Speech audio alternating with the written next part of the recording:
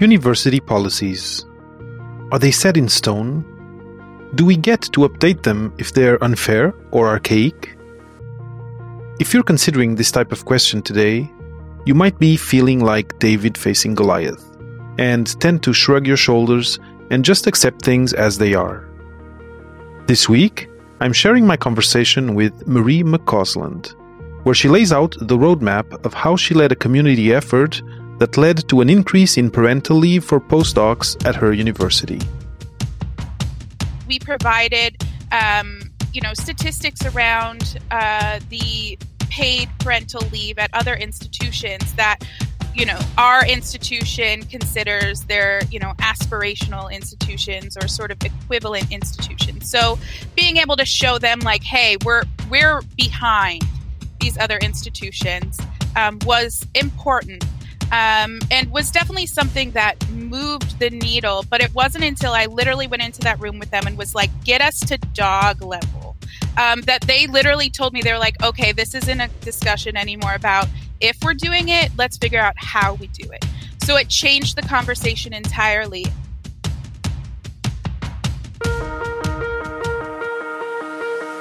Welcome to Papa PhD with David Mendez, the podcast where we explore careers and life after grad school with guests who have walked the road less traveled and have unique stories to tell about how they made their place in a world of constantly evolving rules. Get ready to go off the beaten path and hop on for an exciting new episode of Papa PhD.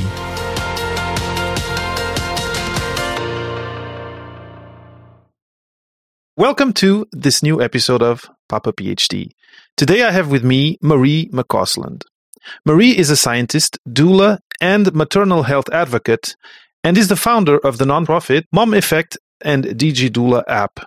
She survived a near-death experience with postpartum preeclampsia in 2017, following the birth of her son, an experience which put her life and work into perspective and changed her career trajectory entirely. Marie has shared her experience through her TEDx talk in 2019, at the March for Moms in 2017 and 2019, and in dozens of talks across the US, aimed at increasing awareness and promoting change. Marie has a PhD in molecular virology from CWRU, a master's in public health from Kent State. She's a CAPPA-trained postpartum doula and is currently working on her MBA. She has one amazing son, Jeffrey, with her dedicated husband, Jeffrey McCausland. Welcome to Papa PhD, Marie. Thank you. Thanks for having me. It's really a pleasure, and it was kind of a great coincidence of crossing paths with you on this other platform, which is Pitch Club, which actually I can mention in the show notes because I think it could be interesting to listeners. But why we're here today is around this question of being a woman in science and motherhood. And actually, your experience with motherhood now has expanded to being a doula and a certified doula and working on that side of things and really helping moms. But I think we can talk about that a little bit later. But the first thing that I'd like to ask you is, apart from all that I said in this intro, what would be one thing you would add so that people listening learn a little bit more about who Marie McCausland is? Yeah, so the sort of thing that changed everything for me was when I gave birth to my son. So after I had him, 5 days later, I had postpartum preeclampsia, which is a condition where basically your blood pressure is high and you can stroke or seize or even die. And so that near-death experience really changed the course of my life and turned me into this maternal health advocate, fierce advocate for other moms. Like I said, and like you said in the intro, it really, changed my path from what I initially thought of always being a bench scientist doing HIV research to now an entrepreneur and doula and, a speaker. So, it changed everything. I can only imagine how an experience like that can be, because apart from the personal experience of the possibility of dying, you also, it comes kind of together with this great, or this potentially, or this hopefully great experience of having this new person in your life, which is your child. And I can only imagine how heart-wrenching, and even for your family and your close ones, how difficult it might have been to go through that. But thankfully, you are here today. Things didn't go that way, and now you're on a mission to help people around parenthood and motherhood. It's really inspiring.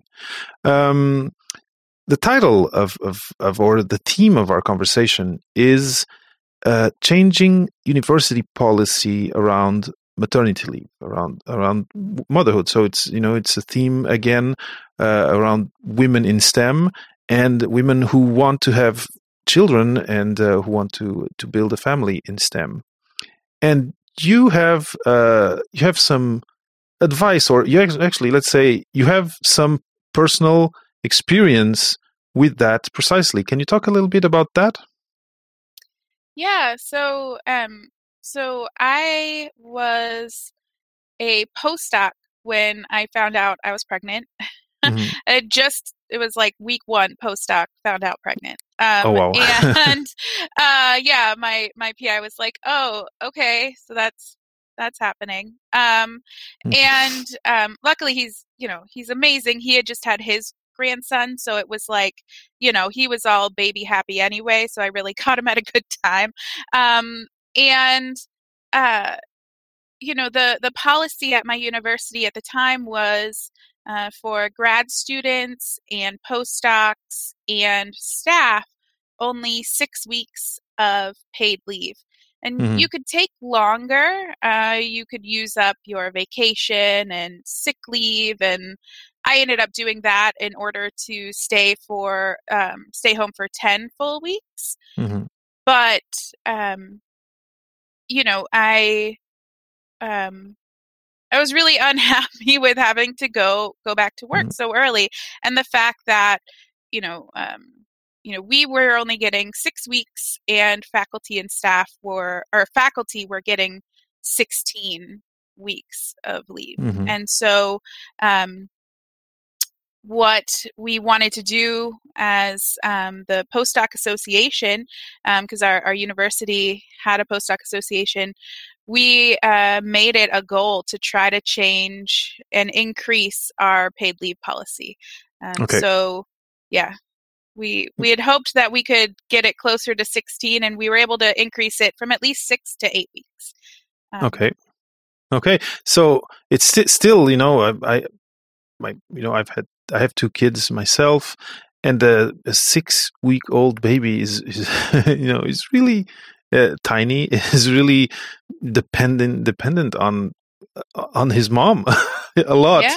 And it sounds. I know that the policies in the U.S. In general are towards the shorter side of things in terms of maternity leave, but it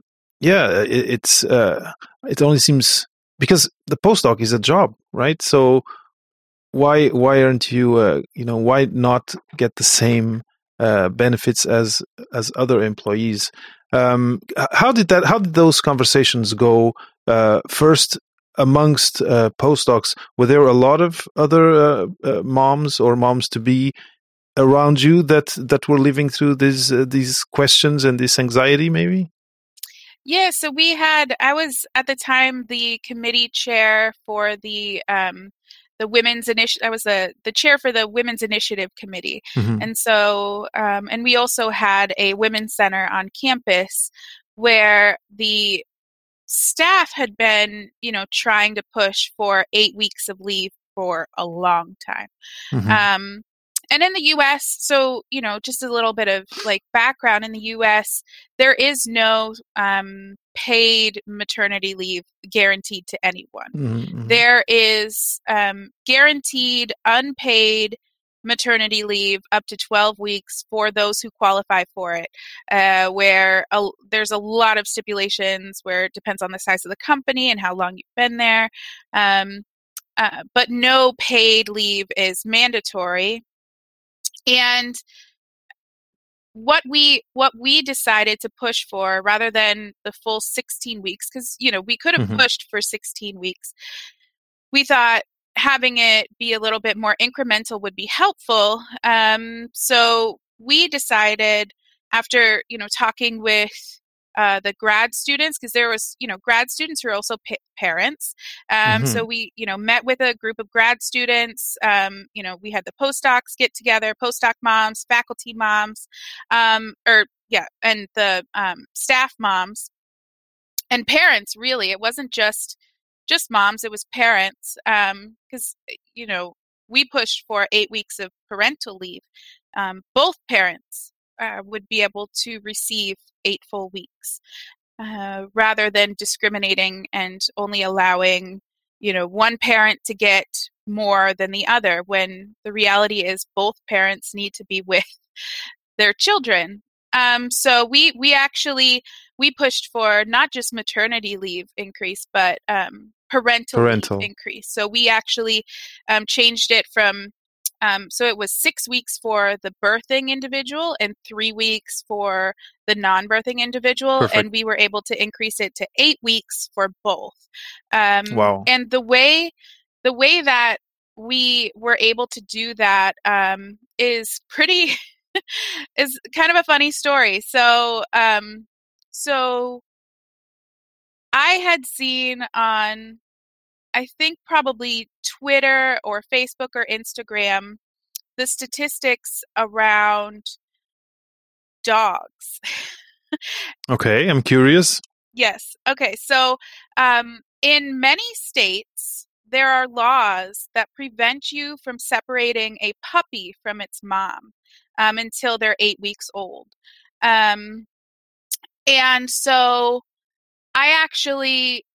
I was on the faculty senate as a postdoc rep, and I brought this to them first. The whole group of us, grad students, postdocs, and staff, but I was the lead on this. And I was like, so in Ohio, there's a law that you cannot separate a puppy from its mom until they're 8 weeks old.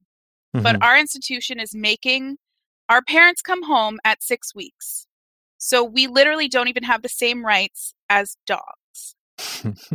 And so the faculty senate was like, the women's faculty senate that I was in was like, okay, we're all on board. Like, let's figure out how to get this in front of the executive committee, so that means that the president, the provost, and the full faculty senate, because they're the ones that basically get to decide these things. And through, it took several months, but eventually I was put on the executive committee's agenda, and I presented this statistic to them. So I was like, okay, so again, in Ohio, and in a lot of states in the U.S., dogs have more rights. Get 8 weeks with their babies, and you're not you're giving us 6. And I literally went, can you get us to dog level? Oh my! Okay, it's sad in a way, but it's smart. It's smart. It's a smart way to put it, because it's so shocking. Now, just before you go on, it seems to me that clearly first you had to have kind of a base of people talking and finding the messaging. Then there's levels, there's tiers of authority that you need to escalate to. Exactly. Okay. That's interesting, because I guess you're the first person you're going to go to, you need to be strategic about who that is. Yeah. So the first people is your peers, so if you're a grad student, go, to your grad student, faculty, there's usually a, grad student committee or something, you go to them, drum up support, and, work with the other, folks who are looking to increase their parental leave. And for us, it was grad students, postdocs, and faculty. We were all getting 6 or 3 weeks. And, what we did in addition, the dog statistic was like the nail in the coffin. It's a shocker. But what we also did was we provided, statistics around the paid parental leave at other institutions that, our institution considers their, aspirational institutions or sort of equivalent institutions. So being able to show them like, hey, we're behind these other institutions was important. And was definitely something that moved the needle. But it wasn't until I literally went into that room with them and was like, get us to dog level, that they literally told me, they're like, okay, this isn't a discussion anymore about if we're doing it, let's figure out how we do it. So it changed the conversation entirely. And that, it is a little bit dehumanizing. But I have to say, this is the same thing that happened with things like, domestic abuse. So like the first laws in the United States were for abuse of animals. So there were laws preventing you from abusing animals in the 1800s.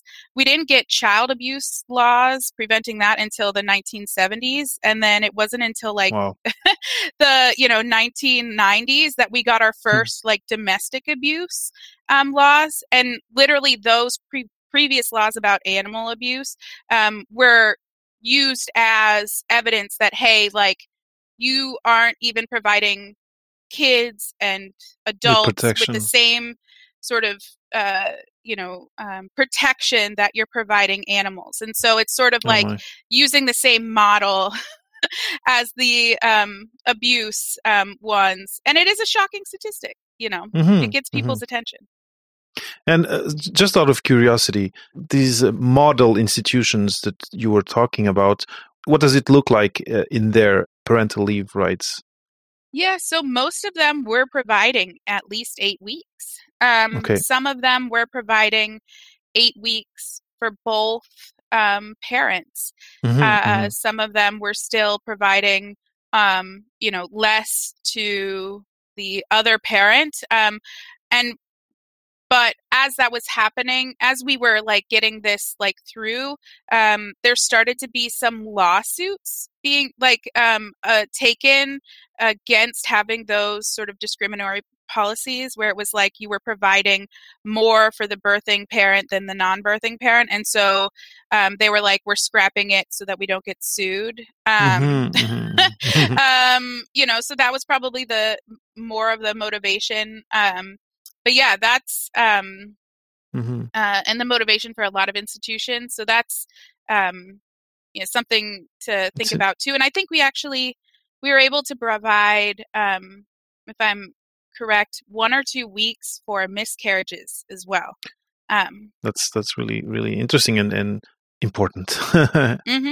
And question: would that include also mental health resources?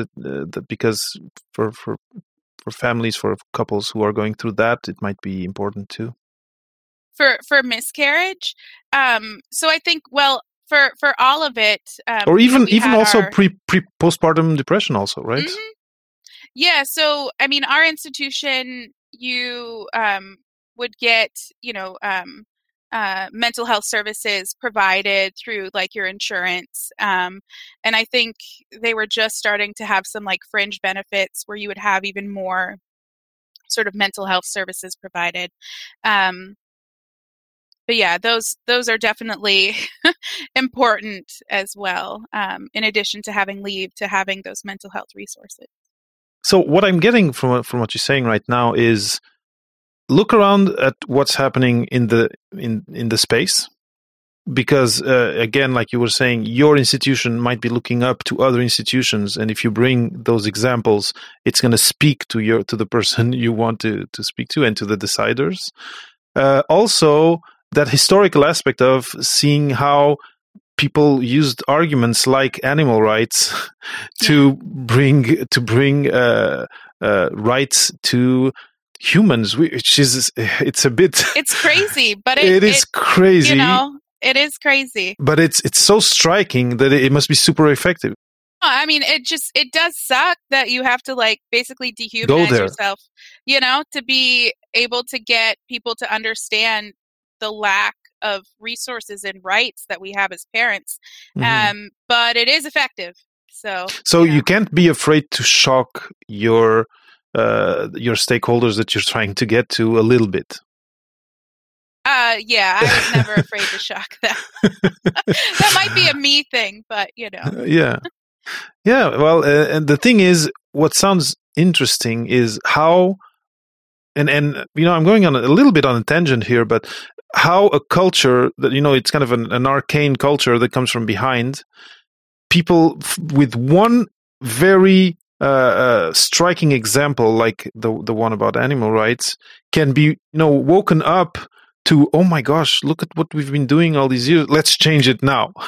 Yeah. And so raising your voice and talking is really the first step. And then it's really, really impressive. And so in the end, it was 8 weeks for the birthing and 8 weeks for the non-birthing parents. Yep. That's really, really good coming from where it was. Yes. Yeah. I mean, fathers got an increase of 5 weeks, you know, or non-birthing parents. And, you know, the birthing parent got an additional 2 weeks. And, you know, everyone also got I can't remember if it was 1 or 2 weeks for miscarriages as well. So, you know, that they would have time to be able to heal and recover, at least, you know, a little bit, as well as the, you know, mental health, you know, being able to take off some time when that happens. Very, very, very interesting. So, and that has stayed as a policy, because now you're no longer at a postdoc there, right? Correct. But the policy remained, I guess. And is there now like someone who's responsible for getting, you know, pushing the envelope a little bit more, or is that kind of status quo was reached and is now it's now a current balanced thing? Yeah, I mean, I'm not sure. I know there. So my husband actually is a postdoc still at Case Western, and he was on, you know, a committee that was working to make the insurance policies better for families. So our the prices that parents were paying at my institution at Case Western were exorbitant. I mean, $1,500 a month for you know, 2 people added to your policy, and single postdocs were paying literally nothing. And so what we did is we, you know, made it more equitable, because the reality was, because our insurance policy was so terrible, people who wanted to come to Case Western as a postdoc couldn't, because they couldn't bring their families. They could not afford to put their families on that plan and pay that much. So now it's capped at, I think, 30% of their income, which is really, it's on, you know, similar to what the faculty and staff were paying. I think they were paying like 45% of their income was literally going to their insurance plans. Of my husband's income. You know, I was on there because I, you know, I'd lost my job and, you know, and I originally was the one. It was funny because just, you know, a couple years earlier, my husband was the one who didn't have a job, and I was the postdoc that had, you know, I had all of us on the plan. And then, you know, it switched, and, you know, we were just paying way too much, and they just got that changed. So they, you know, again, worked with Faculty Senate, got, you know, a bunch of input from postdocs, and it's really about organizing with the other postdocs and PhD students to make it what you need it to be. And find arguments that really speak to the deciders. Yeah. Exactly. Yeah. Yeah. Very, very cool.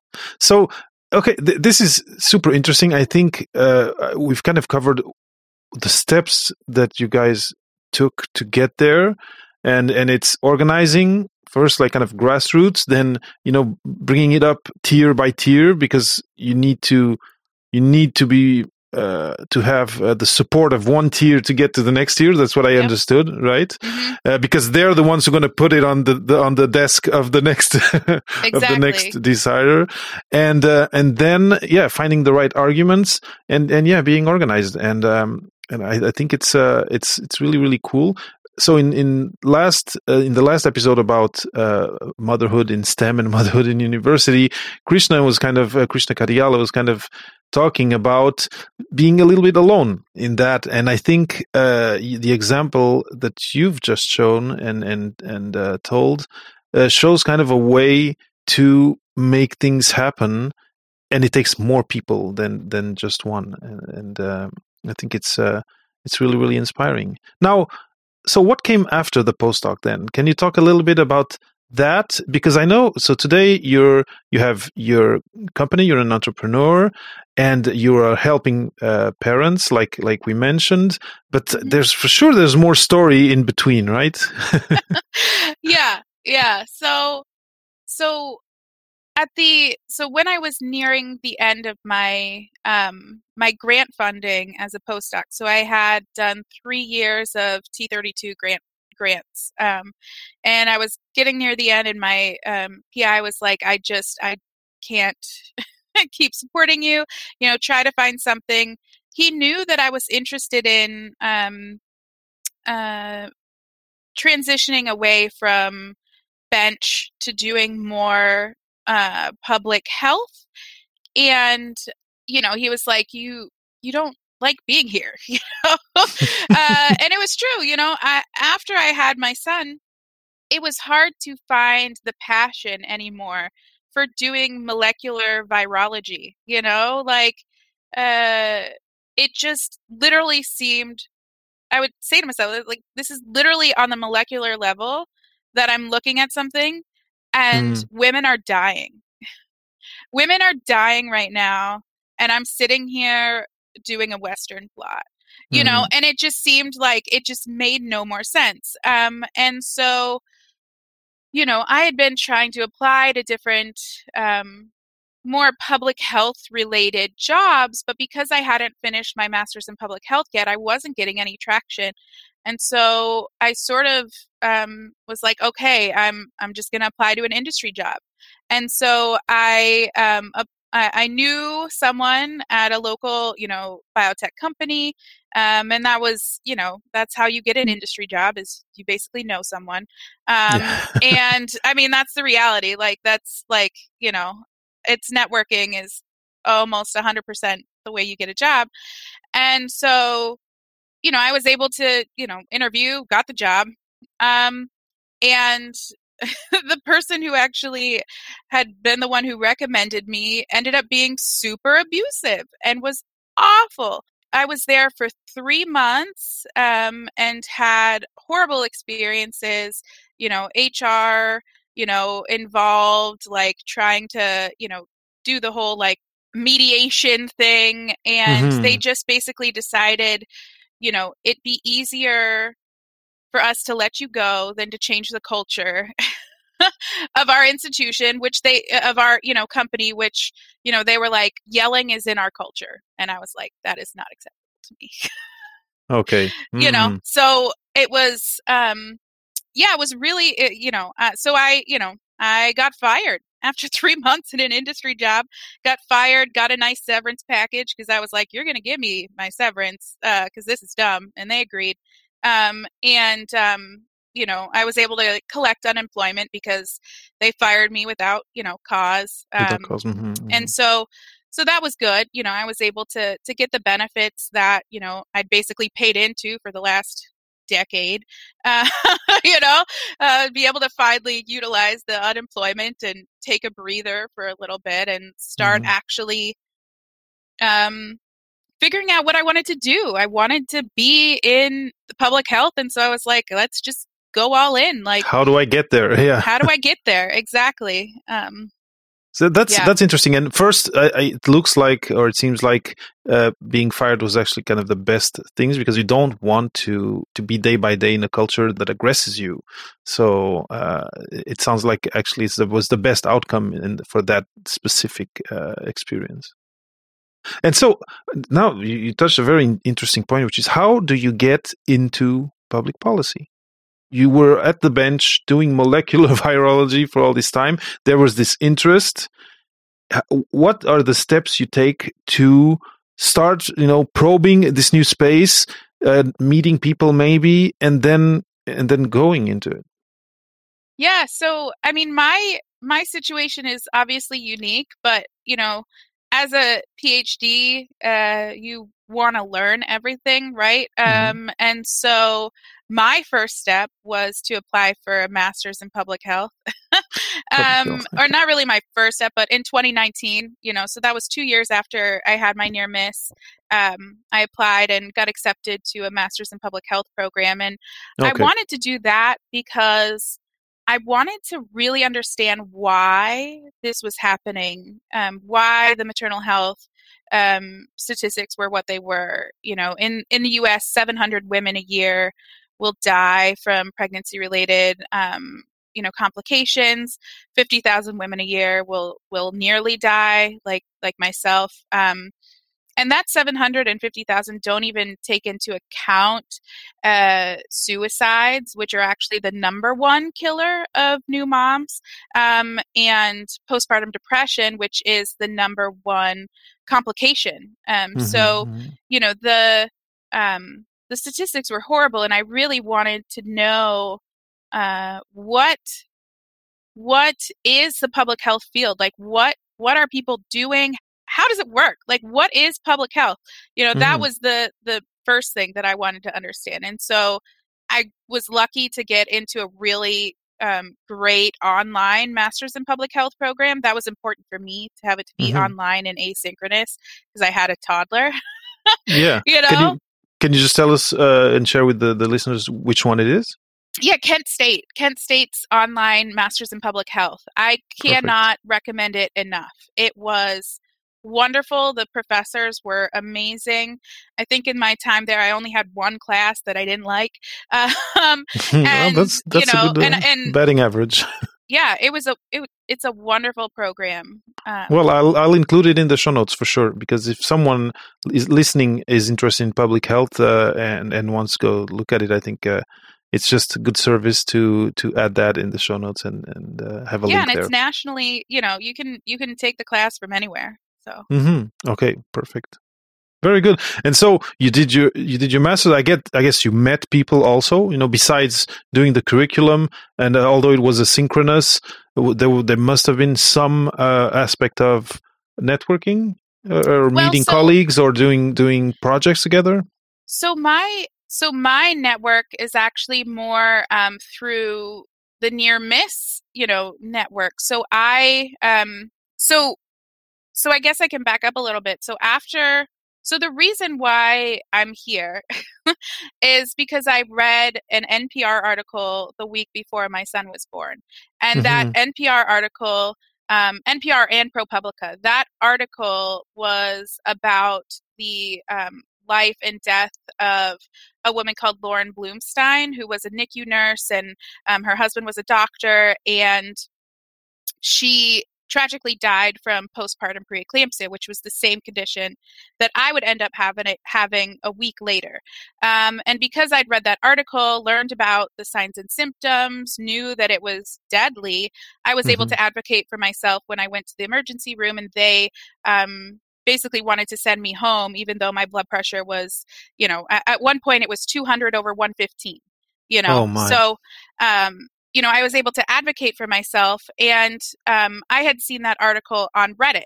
And so I posted, a little bit after, my experience happened, like maybe a week later, about how Reddit saved my life. And that got a lot of traction and actually got noticed by the people who wrote the article.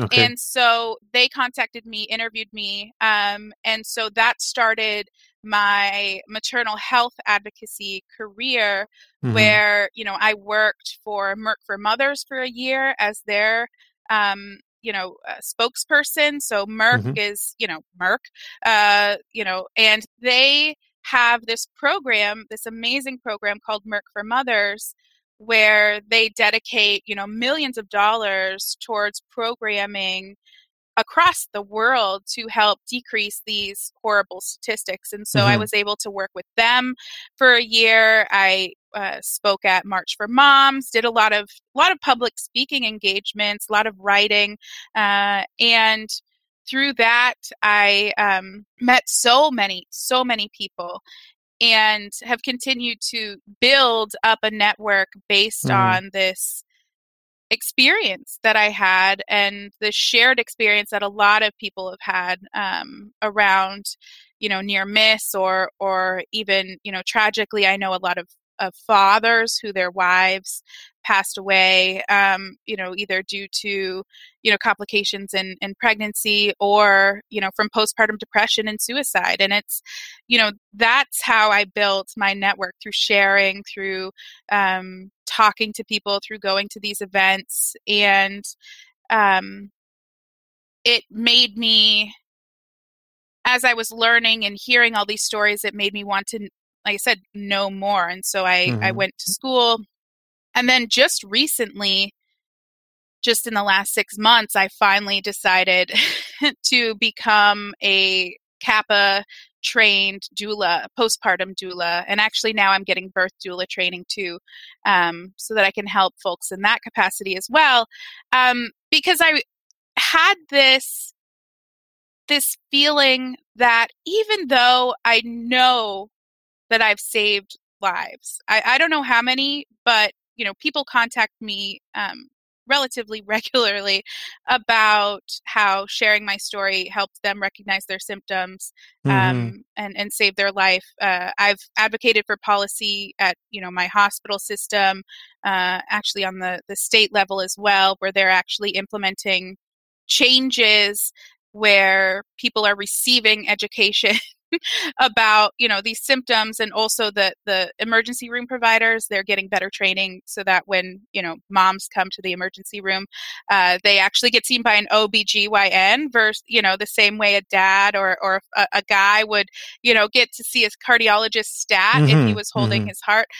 So changing the way that moms experience pregnancy and postpartum has been my goal, but it's sort of at like a higher level, like you don't get to see the impact, right? And so I decided to train as a doula so that I could literally hold their babies while they slept and take care of them, and see the change in them as they go from being just plain exhausted, like, please, I need to sleep, to like greeting me in the morning being like, hey, how was the night? Like, like, how are you doing? Yeah. It's wonderful to know and see the difference that you're making. Of course.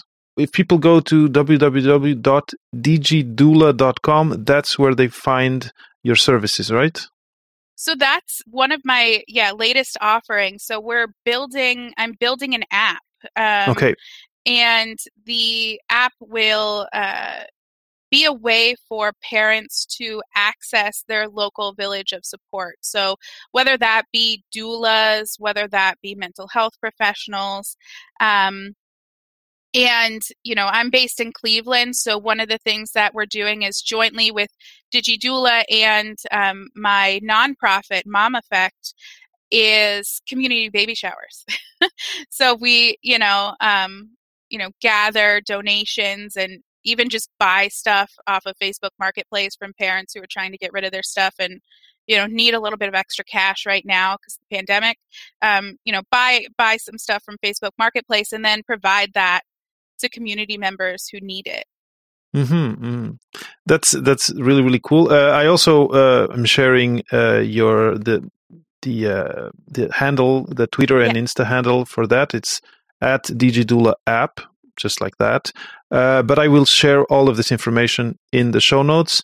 As also, I'm going to share the Mom Effect. Any links that Marie has mentioned, I will put them in the show notes. I also mentioned in the intro a TEDx presentation. Yeah. I can put that also in the links.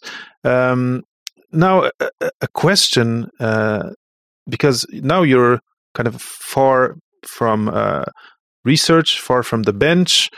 But, you've gone through that, and I'm sure you know, and you do know, because at least your husband is also still a postdoc, people are still going through those issues and those questions.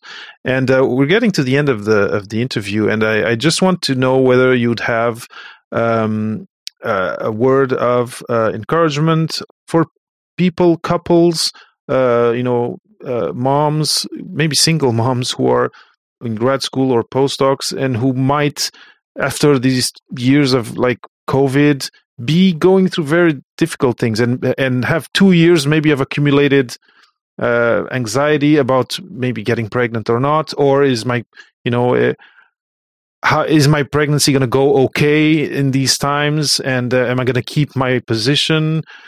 Is there something you want to share with that listener who's now maybe more in a situation of anxiety and doubt? So I'd have to say the first thing I'd say is that it's completely normal, especially right now in the pandemic, because of the pandemic, to have anxiety or depression or PTSD, surrounding, pregnancy and postpartum. So the estimates before the pandemic were that 1 in 5 parents would have postpartum or, a perinatal mood and anxiety disorder, like postpartum depression or anxiety. The estimates are that up to 70% of parents right now have one of these disorders. And so the first thing I'd say is you're not alone. You're not alone. This is hard even without a pandemic, but put on top of that the anxiety of trying to keep your baby safe when there isn't a vaccine that's available yet is really nerve-wracking. Another thing I would say is that if you are pregnant right now, I know there was a little questionable, question whether or not the vaccine was safe for pregnant individuals. And I'd have to, I want to encourage folks who are on the fence to get vaccinated, because the reality is that if you do get COVID, it's much more deadly than any potential side effects of the vaccine. There's no known pregnancy-related side effects to the vaccine, but there are a lot of deaths related to COVID for pregnant moms. And so, I'd encourage them to get vaccinated if they're kind of on the fence. And,